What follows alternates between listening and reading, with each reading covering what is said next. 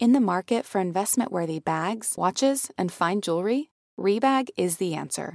Rebag is a luxury resale platform where each piece is carefully inspected by experts to ensure quality and authenticity. Use Rebag to buy and sell finds from the world's top brands, including Louis Vuitton, Chanel, and Cartier. Head to Rebag.com to get 5% off your first purchase with code REBAGNEW. Shop today at Rebag.com. That's REBAG.com. And use promo code REBAGNEW for 5% off your first purchase. Betches Media presents. Chrissy Teigen referred to Donald Trump as a pussy-ass bitch. Look, he's a sick puppy. He shouldn't be there. Well, I lost half a day of skiing. I'm going to punch him out and I'm going to go to jail. I'm going to be happy. The Betches Sub Podcast. A speaker has not been elected.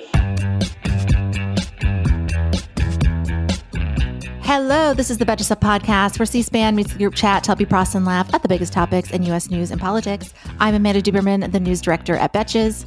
I'm Elise Morales, a comedian and writer of the Betches Sup newsletter. And I'm Millie Tamaris, comedian and Sup video contributor. Well, you do know my first question, of course. Which of you two left your cocaine at the White House? Well,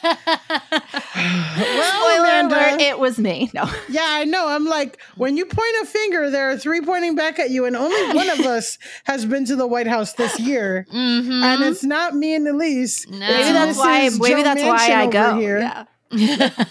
She was having a little party with the coal baron and left a little bit of angel dust in the... You have to be a real Sup stan to pick up on everything Millie just put down. But yeah, that was definitely the story of 4th of July. Not our nation, not the anniversary of our nation's independence, but the drugs found at the White House.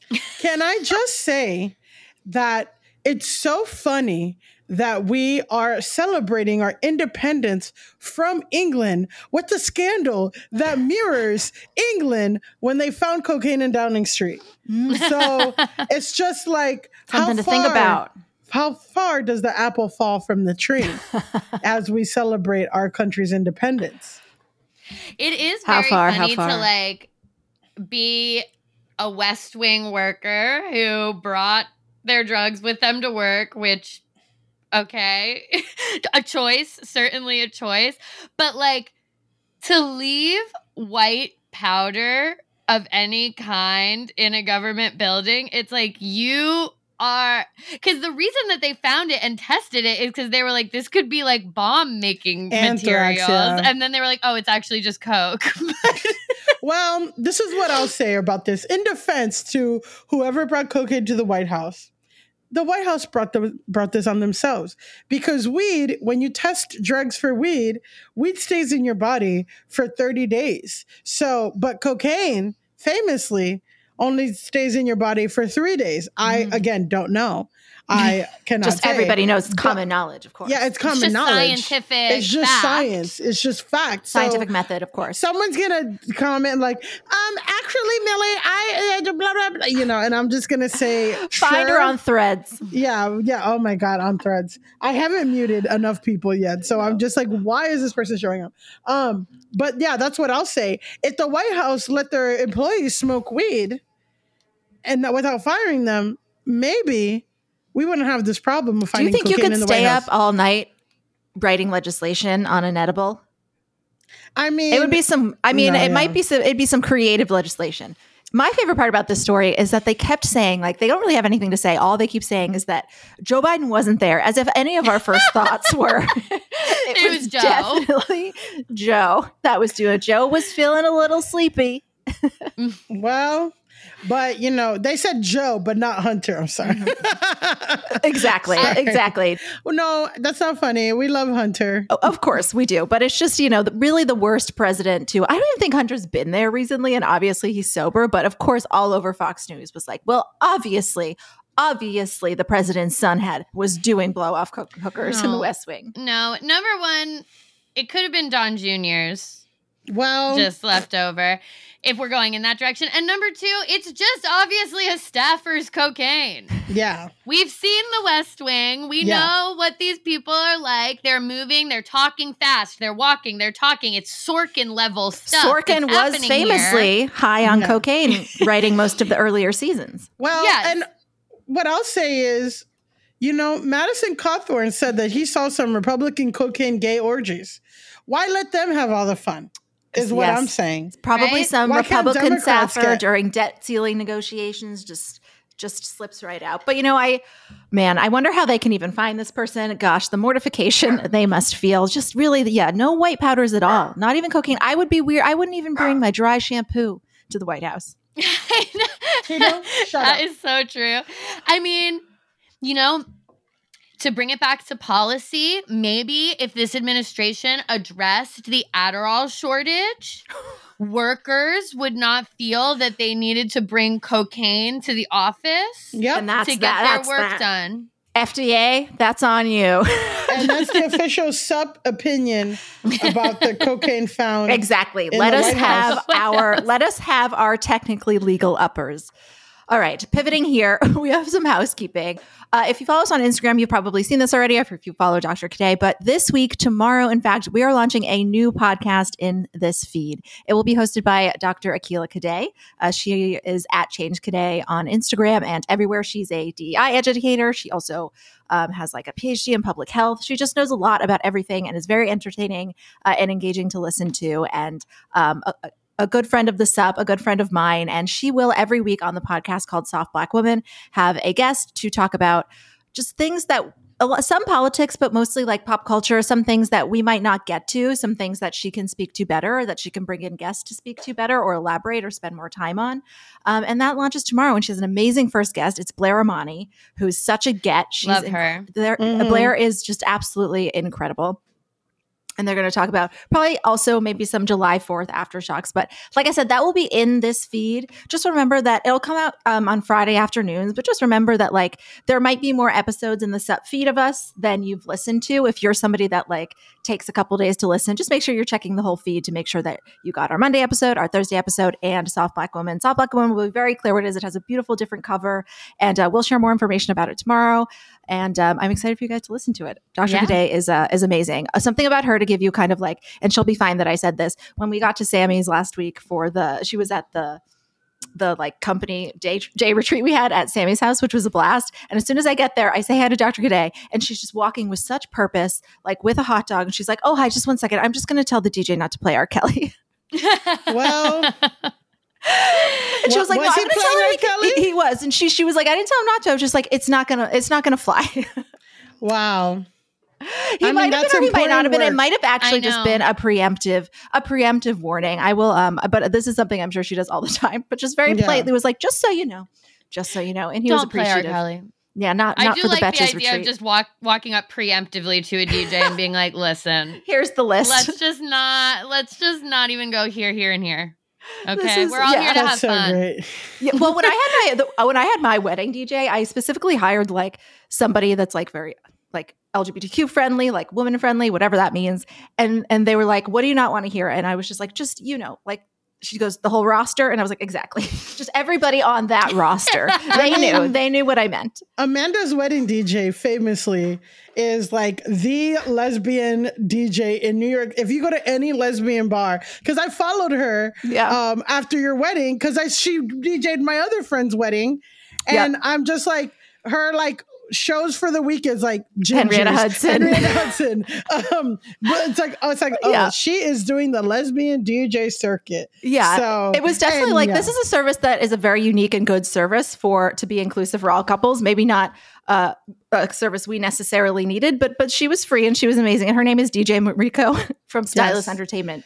Yes. If you need. All right. We will get to today's number. Today's number is 125,000. Why? Because that is how many years had gone by on since this Rupert planet. Murdoch was born. I'm sorry. Oh, you had that ready. Before the planet reached its hottest day on Tuesday, which broke the previous record on Monday. I think the one before that was like in 2016. And the average temperature on Earth was like 62 degrees, which considering like, it's winter in some places, that seems like quite warm. Yeah. And half the world is winter. Famously, half the world is winter. No, Millie, only America exists. It is July 4th week. Get in line. My pronouns are USA. So July 4th itself was the hottest day on Earth since record keeping began more than 40 years ago. This is when people say extremely upsetting things and you just start to see headlines like, this summer could be the hottest of your life so far and the coolest you'll ever have again. That makes me fucking shudder with what we're seeing this week. El Nino accounts for some of this record heat. This is a phenomenon that doesn't happen every year, but experts are saying that combined with human-induced climate change has pushed global temperatures into truly uncharted territory. More than a dozen people have died in Texas since 120-degree heat descended on parts of the state, and thousands of more have gone to emergency rooms.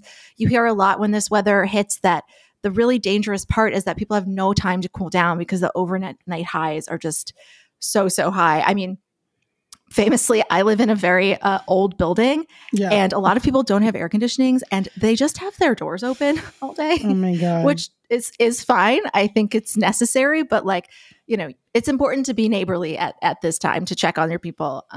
It's also hitting 100 degrees in parts of Europe that have just never had that kind of heat. Elise and I were talking about. I don't believe in AC, right? Well, right. That's what I was going to say, because I was in Marseille last week. It was insanely hot. It was hot to the point where French shopkeepers were apologizing for the heat. And I was like, given the way that you usually treat my non-French speaking American ass in your establishments, the fact that you're like, we are very sorry for the heat. Unprecedented.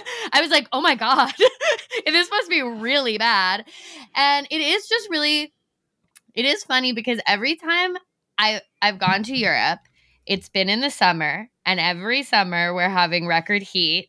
And every time it's that Cuban spice that you bring. It's, but every time I go, there's always this very weird dance that Europeans will do with you where they want to talk to you about air conditioning. I noticed this when I went to Germany.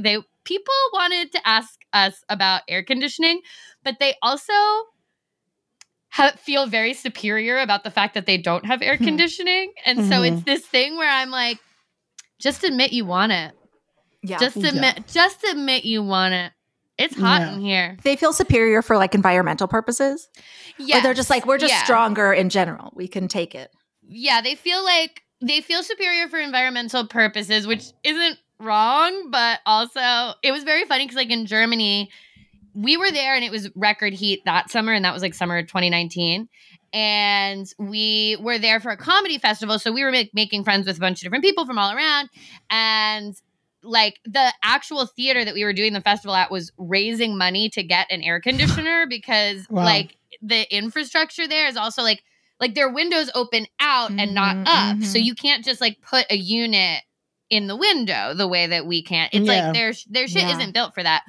Yeah. So everyone wanted to speak with us about AC, and they would be like, but what about the environmental impacts? And I was like, oh, we don't do that. It's the corporations. It's the 4 corporations. I'm not going to sweat to death. Yeah. You know what? First of all, I'll say as an American, climate change doesn't exist. I'm kidding.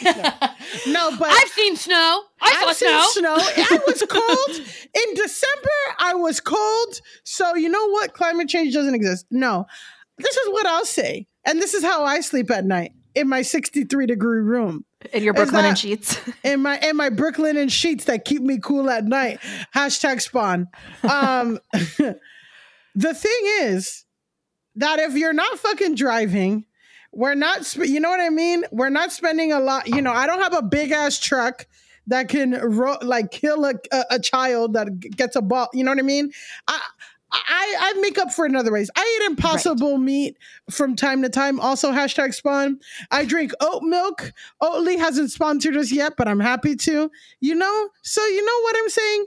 And in Germany and in Europe, especially, they don't have the infrastructure for AC, but it's looking more and more as temperatures rise. They're saying it's pretty fucking impossible to live day to day and not have AC. It's just, and in California, they just made it illegal to have or to rent an apartment and not provide AC. Wow. Just like it's illegal in New York City, where in the winter, when it gets under 55 degrees, your landlord automatically has to heat your apartment Otherwise, it's like not a safe living condition.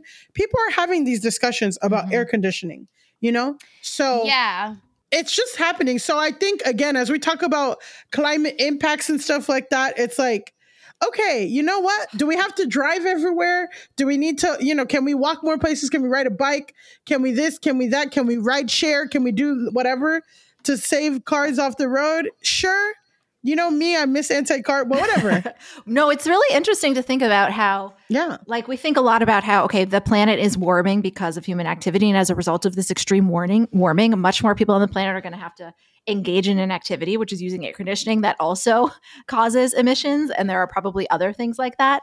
But again, as we say a lot, it's like we can get our paper straw, but like it's really not your fault. I was actually thinking to myself recently that I feel like this trend of like commenting on people's Instagrams, like really a single-use plastic water bottle, like I feel like that has finally passed and people are finally aware where it's like we can't be yelling at each other about this. It is a bigger problem. Yeah, well, it's interesting because like when I was having these conversations, like number one of the things, and Millie, you were getting at this, is like heat is actually as dangerous as extreme heat is as dangerous as extreme cold, and the U.S. is just generally hotter than Europe. So there are parts of the U.S. that get extremely, extremely hot. So to say like, oh, you have air conditioning, it's like, well, yeah, we need to live in our house. Yeah. And we get humid, which isn't. Humidity is not helped by opening a damn window and creating a little cross. It's made worse, actually. Well, I think with climate change, it's like you can always just moralize about the things. Like for instance, like I'm a very picky eater, and it's kind of embarrassing. Like I don't like a lot of meat, but I just if I'm out, I'm like, oh yeah, it's for the environment, so I can sound more pious than just like kind of like eating like a toddler. So it's okay if Germans need to self-soothe themselves with that superiority. Yes, I compost now. Yeah, I compost. I use the compost. So you know what? At least it's growing pumpkins. Yeah, at least it's growing growing pumpkins in our yard. I fucking put my coffee grinds in a freezer. I can blast my AC to 60. I can already tell. Literally, like I haven't even moved to Brooklyn yet. I just am on in my buildings like share, and already I can tell like there's not as much like buy nothing culture in Manhattan. It's very much like I have 2 picture frames. Does anybody want them? And like 3 people are like, yes, yes, I want the picture frame. I want them. Hey, American Fever Dream listeners, I'm here to tell you that there is no reason to panic the next time you're searching for the perfect gift. Because now you can use gift mode on Etsy. Gift mode on Etsy is here to take the stress out of gifting so you can find the perfect item for anyone for any occasion.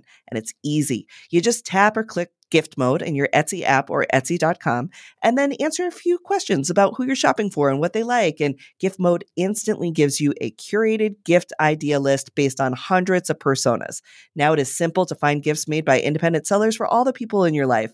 So whether you need a Mother's Day gift for the quilter or a birthday present for the vintage hunter, there is something for everyone on Etsy. Some of my favorite things to do are go to Etsy gift mode and then search absurd things like, what kind of gifts do you have with Walter Cronkite on them? What kind of gifts do you have for dachshund owners? There's jewelry, ceramic, toys, board games, all kinds of fun stuff.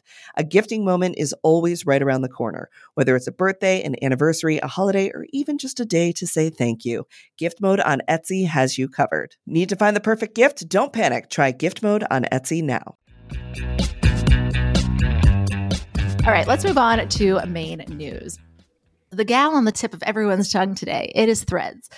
Will Threads replace the cultural relevance of Twitter? If you have no idea what the fuck I'm talking about, Instagram launched its text-based competitor to Twitter last night. It's called Threads. It already has around 30 million signups, which is crazy. I mean, what's really worth noting, and what the point Elise made this morning when we were talking about it, is that I think a challenge it doesn't have that a lot of the new ones do is that you can use your Instagram following. It's attached to Instagram.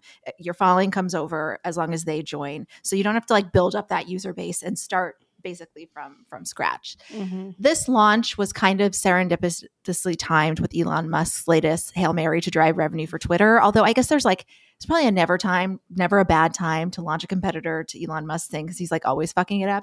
But this one really was another level. So he initially set a new rule that unverified accounts, which now means just if you have a Twitter account that you don't pay for. So if you don't pay Twitter, you would only be allowed to see a few hundred tweets a day. And if you did pay for verification, you could see a few thousand. You can get to, 600 tweets a day pretty quickly if you spend a lot of time on the app. Yeah. And so that got a big reaction. And so he kind of like changed those numbers repeatedly in response to the backlash. People started getting their error messages. And again, I think we've referred to the final nail in the coffin for Twitter a few times before, but based on a lot of reactions, this seemed to be it. I know people like Mike, for example, still uses Twitter and still finds a use for it, but he certainly would never, ever pay for it. So you're losing a lot of people that way.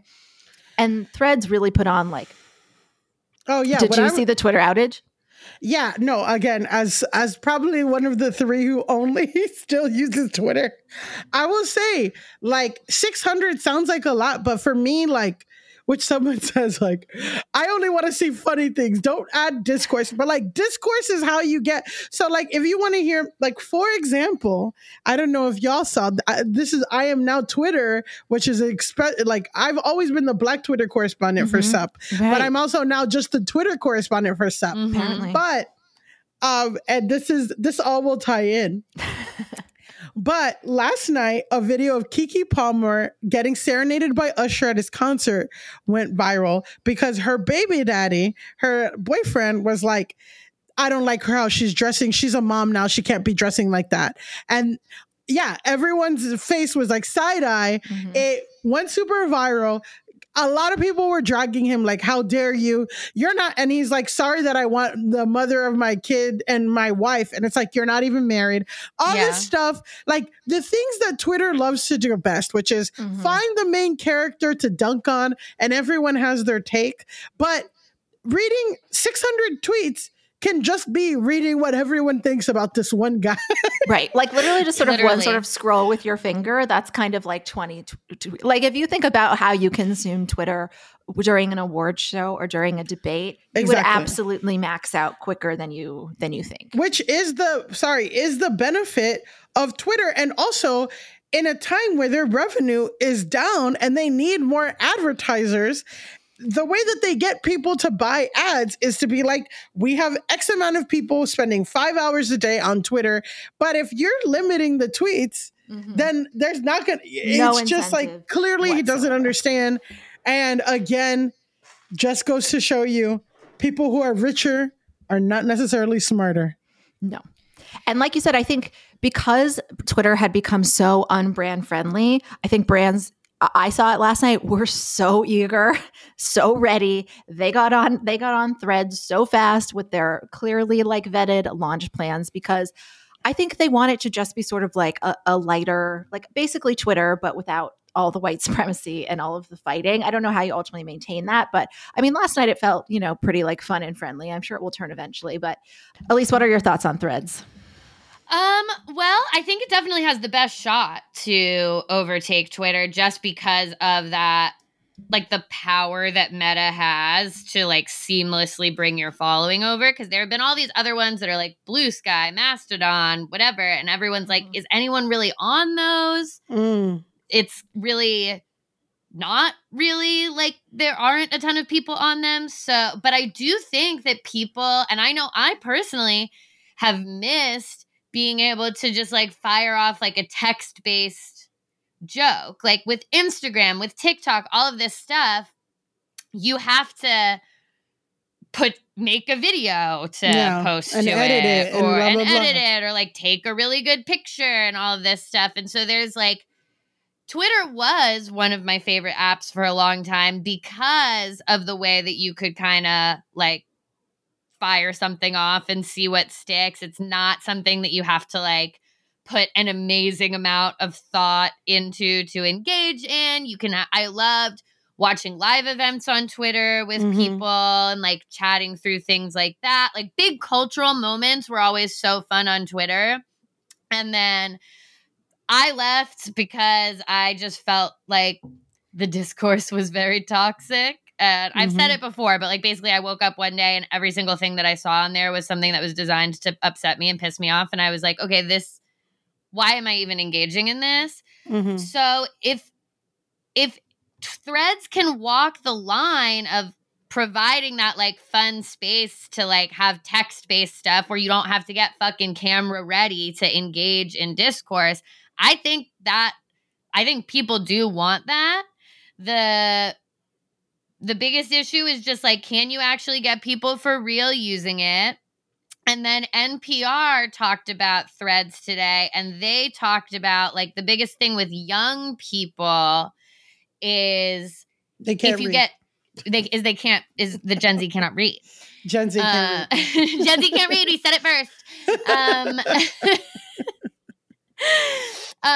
Well, they called it like the crazy uncle problem, which is like younger people feel like on Facebook and even on Instagram that they have to keep pretty censored because their whole family and parents and aunts and uncles are on there. And so that's why they're like they don't gravitate to those apps the way they do on TikTok, because they feel like they're like, my crazy uncle isn't on TikTok, or at least like he's not engaging with my TikTok.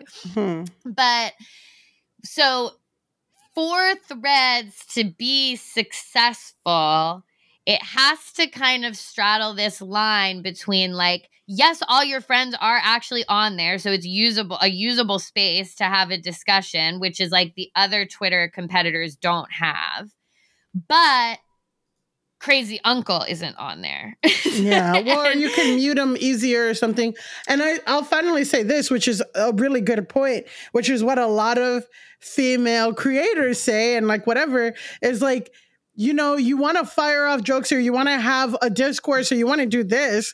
And the thing about Instagram or Reels or TikTok is like anything you fucking say is like, oh, you look like shit today. Or like, and it's like, okay, sorry. So I have to put on a whole face of makeup to make one tweet about, you know, Elon Musk or and like that's really whatever. What's been happening in the, what has it been now, like 6 months since Twitter just hasn't been as effective for people to get their content and message across, is that people are trying to like adapt to TikTok. But yeah, exactly. It's like, it's so annoying the way these algorithms work. It's like, I'll make content like this could be a tweet, or I can pretend to be putting lipstick on and put text on it and make it as a TikTok that will maybe do better. And it's really, and it takes very a silly. long time to like it takes so edit long. a TikTok. Oh my God. Like I know Gen Z can't read. They can edit TikToks like crazy. Quickly. Absolutely. No literacy required. Whatever brain space.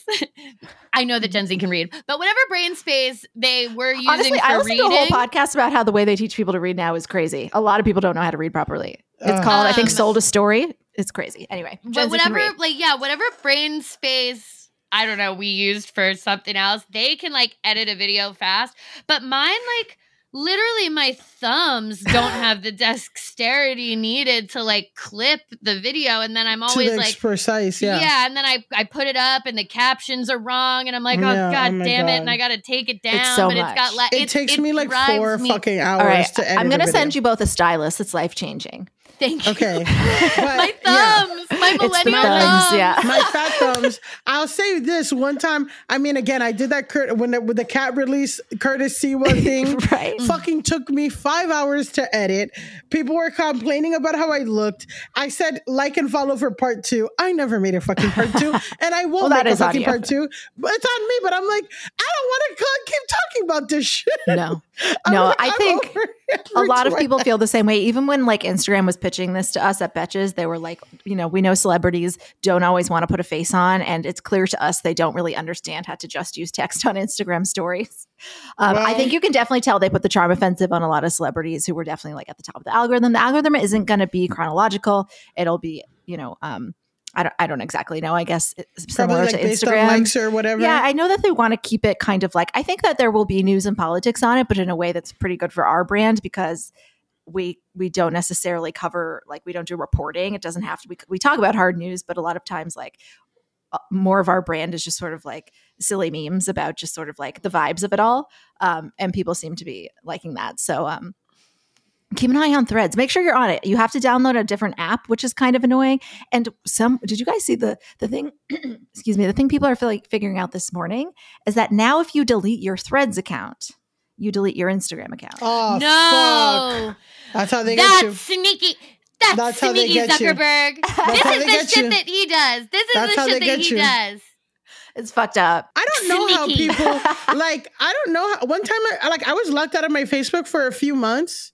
Like locked off out of like my Facebook on my phone for a few months because I didn't understand how something worked or something. Very boomer of me to like not understand two-factor authentication and be locked out of my Facebook for 5 months. Wow. But like Facebook controls my Tinder, my fucking Seamless, my Spotify, my this, my that, like everything's connected to Facebook. So it's like, if you stop using that, it trickles. And that's exactly what people don't like about Zuck. And I'm not saying that I'm rooting for Elon Musk to beat Zuck in a fist fight.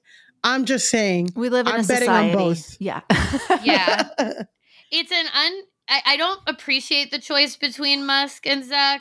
I will reluctantly choose Zuckerberg just because I do feel that since 2016, he has adopted a policy of shutting the fuck up about politics and not saying nothing. I'm sure he has machinations in the background of everything, but I appreciate the Taylor Swift billionaire school of pretending it's not happening. Yes, I appreciate a billionaire who at least will shut the fuck up. Amen. Today's episode of American Fever Dream is brought to you by Nuuly. Have you ever felt that fast fashion ick, but can't always afford the super high-end stuff? I have a solution for you. It's Nuuly. Nuuly has everything you need to bring your closet up to speed for the season without breaking the bank. Free your closet of impulse purchases and skip the buyer's remorse by renting instead. Nuuly is a subscription rental service, and for just $98 a month, you get your choice of any 6 styles. They also have inclusive sizing, up to 5X, as well as petite and maternity. You get fast, free shipping and returns, and professional cleaning and Nuuly's state-of-the-art laundering facility. No laundry for you to worry about. This is the best. You just put it back in your box, send it out, and before you know it, you've got your next one. And you always have the option to buy what you love for sometimes up to 75% off. I bought the Rachel Antonoff pasta puffer from them. I was obsessed with it, like everybody who tries it is, and it was completely sold out everywhere else. So I felt like I really, really had an in there. So thank you, Nuuly. Nuuly is an amazing value at $98 a month for any 6 styles. And right now you can get $20 off your first month of Nuuly when you sign up with the code FEVERDREAM20. Just go to NUULY.com. That's Nuuly with 2 U's, and enter the code FEVERDREAM20 and sign up to get $20 off your first month. That's NUULY.com, Nuuly with 2 U's with code FEVERDREAM20. Nuuly subscription clothing rental. Change your clothes.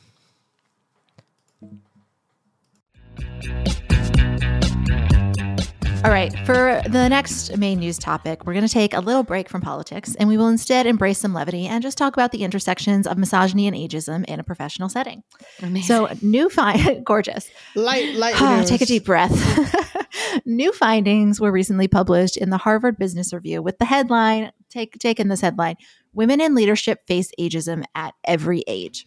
They found, quote, that any age can be stigmatized by supervisors and colleagues when we're talking about a woman or femme-identified person. So they surveyed 900 women, and here were some trends that they found. And this related mostly to, as that headline suggests, like trying to achieve leadership positions. So having a career where you're you're really trying to kind of rise a ladder. So they broke this up between like older women, which was 40 to 60, older women, which was 60 plus. Sorry, not 40. Older women was 60 plus, middle age was 40 to 60, and then young was under 40. So we're all young. Look at us. They surveyed 900 women. And so while men are seen kind of in society and in the workplace to like acquire wisdom as they age, especially into their 50s and 60s, women felt like their experience was kind of like diminished, that their ideas like were seen as stale, and that they were often encouraged to seek out fresher ideas and work with younger employees. Whereas like you think of, so like what is power in the workplace associated with? I think a lot of times it's like a gray-haired, salt and pepper kind of aging man at the top of his game, whereas women felt like the mentorship for them as they got into their 50s and 60s just completely went away. They felt like they were passed up for promotions because leaders felt like they needed another generation's perspective. So like right as you get to an age where you are seasoned and you have the experience for a leadership role, women reported being told that they needed to sort of like embrace newer and fresher ideas, and they didn't feel like their male colleagues got that feedback. Women in certain fields also said that when they reached the age and experience where they would typically be like, again, reach those highest leadership jobs, just no mentorship, nobody's really interested in helping them. Whereas for men, again, they're seen as the top of the game and they're really nurtured. As far as for younger women, they reported being called pet names and said that they were often mistaken for interns or support staff much more frequently than their male colleagues. And this happened more often to women of color. One 39-year-old woman said somebody literally patted her on the head, which is crazy. Women in their 30s and 40s also talked about how they feel that they weren't promoted or invested in because company leaders suspect they will leave long-term to start a family or be too distracted to perform at high levels. That's something that it's like, I'm in the age where that happens. I know I work at all women companies, so it's not a factor, but it's just like crazy that that still happens. You can read a lot of studies about how like in certain countries that provide like a great deal of parental leave, especially for like maternity leave, it can affect the workplace because it's like the employers know that women are entitled to take a year off. And I think that's why they ultimately implemented like the mandatory paternity leave too, to kind of like mitigate that. Women this age, I put a thread up this morning asking if women had ever like what kind of gendered comments they'd gone to work. And somebody said something interesting. She said that she really didn't like being referred to as like the mom of the workplace. And that's so true. Like you're the one that has to get everybody's cupcakes on their birthday and you have to deal with the emotional labor and just like not just considered a professional person at their job. And that's their only priority. Women also, of course, just like everywhere at work, face a higher expectation than men to look young and attractive. Society punishes us when we're not everywhere. So I would summarize the findings just by saying, surprise, surprise, the gender stereotypes that we face at various ages in our lives, they manifest at work as well. And for everyone surveyed, they felt that there was always an age-based excuse to not take women seriously, to discount their opinions, or not hire or promote them. This is something I have not spent a lot of time thinking about, but as you look at, you're sort of like, yes, of course. I think because we're just like, we don't even think about it anymore. Do you guys have any personal experience with this or relate to any of the things that the surveyed people were saying? I feel like, well, I haven't experienced a lot of this just because I have like a non-traditional job that doesn't require me to be in like an office. Every single thing that you listed has happened to my mom in her career because she is in the corporate world. That's where she's always lived. And she's told me so many stories when she was first pregnant. She had a boss pull her in and be like, so are you really going to come back? Or like what the actual deal is. She's gotten promoted and then had a male colleague basically insinuate like, wow, I'm surprised you took that job considering all the travel. Is that going to be okay with your kids? Even though he had the same job and two kids the same age as me and my sister. But he can be away from his kids, but she can't. Like, she has hit the glass ceiling on so many levels. She's always kind of been in this state of like, you get promoted or whatever, you reach a new position, but you as the woman who's new in that position are always the one who's on the chopping block. Like they always let you get to the place where there's the highest turnover. You're the first person fired when they're like, the company is actually making a change, or we've got a new CEO, so he's going to bring in his people. And like, I feel like she was always perpetually getting to the level of like, you're an executive technically, but you're the executive that gets fired the moment the company's making changes or laid off or whatever. Like anytime the company is making a change, you're on the chopping block. You're going to be scrutinized in a different way. And I know that when she was younger, like first getting into her career, she dealt with a lot of just like outright gross, weird sexism from being a cute girl at the office or whatever. And then as she became a mother, she started to deal with a lot of weird insinuations from male colleagues about like if her success in the workplace meant that she was actually a bad mom. Like that was kind of the way they would always insinuate it, is like, wow, you're doing such a good job. You got that promotion. How are your kids? And that is in a way age related because like a lot of time that's happening between the ages of like 20 to 50, I feel like, is when women in this country are kind of like in the main child rearing. Like there's, like you said, like, and you're like women in like their 40s. Like I feel like that's when parenting gets super intense. If you have kids that are like in elementary school and middle school and have so many like emotional things going on and so many activities, that's all age correlated. And you're right, that's also when you're really trying to like look for mentorship and really trying to get people to invest in you. It's really interesting to think also how you said like age impacts. So normally you're further along in your career when you might get that executive level promotion, but then you're still first on the chopping block. This is so triggering to, before I made my like transition into freelancing and doing comedy full time, I've worked in many, many different companies, marketing agencies and stuff. And this is so triggering because it just reminds me of so many experiences I've had, and it is this real dichotomy of like what it means to be a woman in the workplace. And, it's just like, we talk about like all these messages we got as young girls of like, you can do it all and you can have, but like the reality is like labor isn't divided equally in the home. And then also at work, there's just really no age where you're fully respected or all that, and when you were talking about things that are race related, I just remember when my first job, I was working as a receptionist to this really big corporation. And I remember I was like 23 or something. And, just overshare. I was a virgin and whatever. Like, but around Mother's Day, everyone's like, so what are you going to do with your kids? What are you going to do with your kids on? And I'm just like, I'm so far away from that. Like, I would be so confused. I'm like, kids, like, why do you think I have kids? Like, and multiple people would ask me, and like those kind of things. Yeah. And something like, I just remember too, this also is related. I studied abroad in Japan and I studied Japanese, and that led me to work for a lot of Japanese companies. And Japan especially, and a lot of East Asian countries, there's sexism everywhere, and some cultures and some work cultures are a little bit more pronounced than others.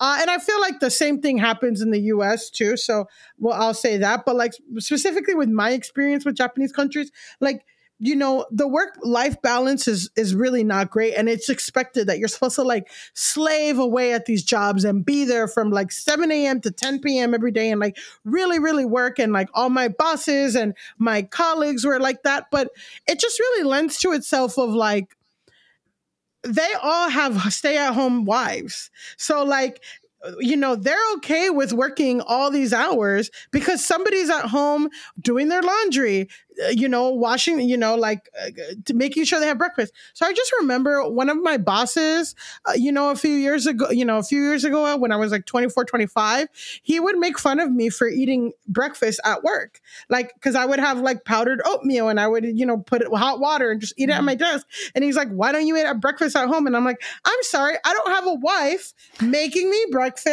before I leave, and it's just like, it did like I did encounter a lot where it was like people, sometimes I was like the most well-versed, and even in companies where like we were making products for women and I was, and I was the only woman in the room and the only person in the target demographic, and still like, it was crazy to have my perspective at all. So, I just feel like there's so many intersections and there's so many, and also too at like, when I started working for like startups, it was the same thing. There's always layoffs, and the people who always get laid off are the women of color, the women, the queer people, older women. Like, they're the first to go in every fucking round.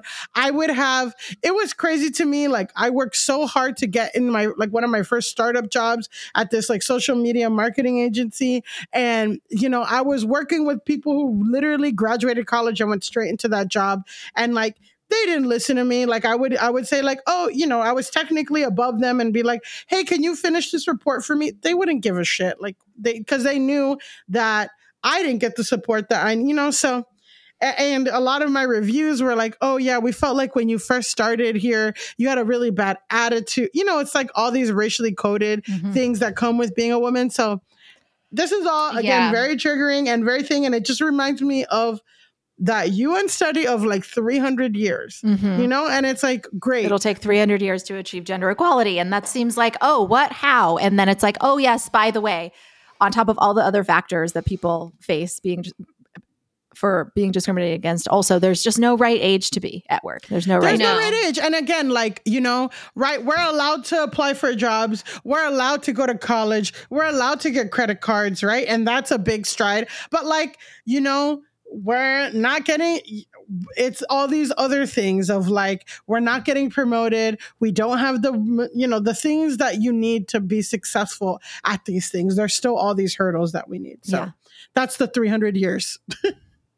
And the article kind of like talked about, okay, what are their solutions? And they're kind of boring. They're just sort of like making sure to include, ageism in kind of anti-discrimination and anti-bias training at work, like show people how those biases actually come into play. Like, are you giving a 45-year-old man more work because you assume that he can stay late and you want to get the 45-year-old woman home to her kids? Even like, is that something you're thinking without even maybe even thinking it subconsciously? So the suggestion was that has to be integrated more and more. Sign up to The Economist for in-depth curated expert analysis of world events and topics ranging from business and culture to science and technology. You'll get the weekly digital edition, online-only articles, curated newsletters on politics, the markets, science, culture, and China, and full access to The Economist Podcast Plus. The Economist is independent journalism for independent thinking. Go to economist.com and get your first month free. Hey, it's Ryan Reynolds, and I'm here with Keith, co-star of my upcoming film, If, only in theaters May 17th. Do you want to tell people the big news? All right, I'll do it. Sign up now and you'll get unlimited for $15 a month and 6 months of Paramount Plus Essential Plan on us. MintMobile.com/switch. Upfront payment of $45 equivalent to $15 per month. Unlimited over 40 gigabytes per month. Face lower speeds. Videos at 480p. Active Mint customers by 531.24 get 6 months of Paramount Plus Essential Plan. Auto renews after 6 months. Offer ends May 31st, 2024. Separate Paramount Plus registration required. Terms and conditions apply if rated PG. Okay, we have one story for women's rights and women's wrongs today, but I don't know which it is. I need you both to tell me. There's a lot happening here. This is not a highbrow story in our podcast. Here's a sentence for you. Are you ready? I'm ready. I'm so excited. Aubrey O'Day revealed on Michael Cohen's podcast that the first time she had sex with Donald Trump Jr. was at a gay club bathroom. This is a game of Mad Libs I never wanted to play, but here we are. I know. I'm like, we could play Mad Libs with this too. Mm-hmm. Podcast Mad Libs. Podcast Mad Libs. She said Don Jr. was, I guess they were like talking, and this was all while he was married. And she said on the podcast that, I don't know how this came up, but she said that Don Jr. was so desperate to see her that he came to a party she was hosting at a gay club in New York City. I don't know which one. She decided to tell the story after seeing anti-gay posts on Don Jr.'s social media. I don't know when she first started looking. And she told Michael Cohen, I looked at his Instagram for the first time in years, and saw all kinds of jokes belittling the gay community. And I thought to myself, this is upsetting to hear, people. And I thought to myself, man, you were super comfortable in that gay club. In fact, so comfortable that we ended up going to the bathroom and for the first time had sex in a gay club bathroom. She alleged. Alleged is the verb there. So, I want to stand her for, blowing up John Jr.'s spot here. But I also think it was a woman's wrong to touch that man. Where do you fall?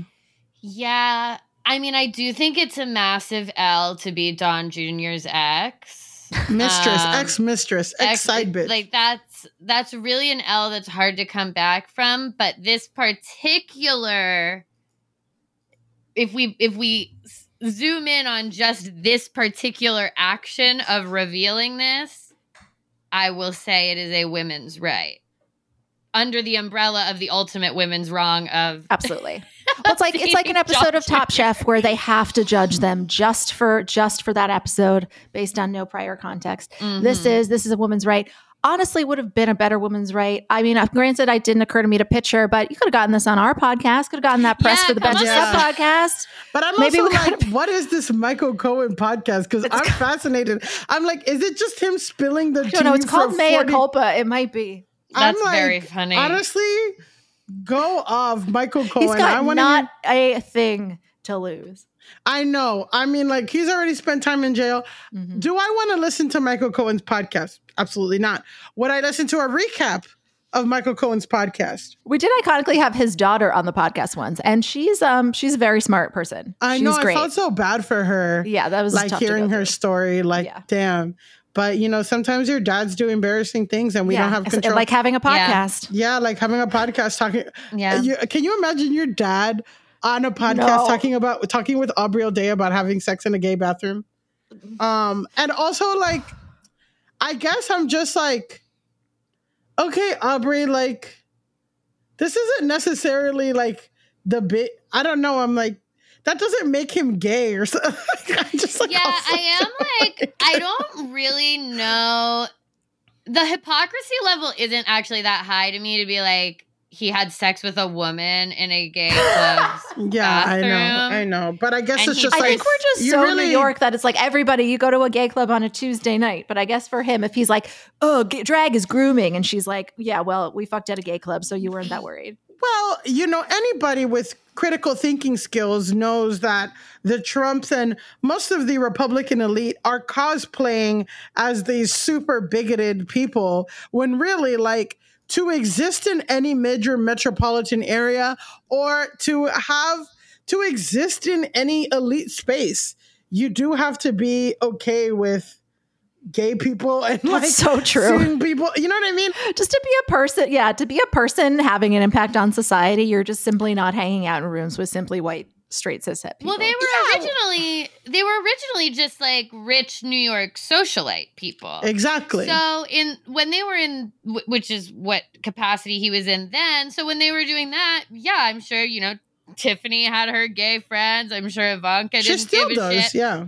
I mean, I'm sure Don Jr. and Eric were like personally homophobic in between themselves, but could be around gay people. But like you said, it's a lot of these like socially conservative views that they have are just something they've put on because they want power, and this is their path to get it.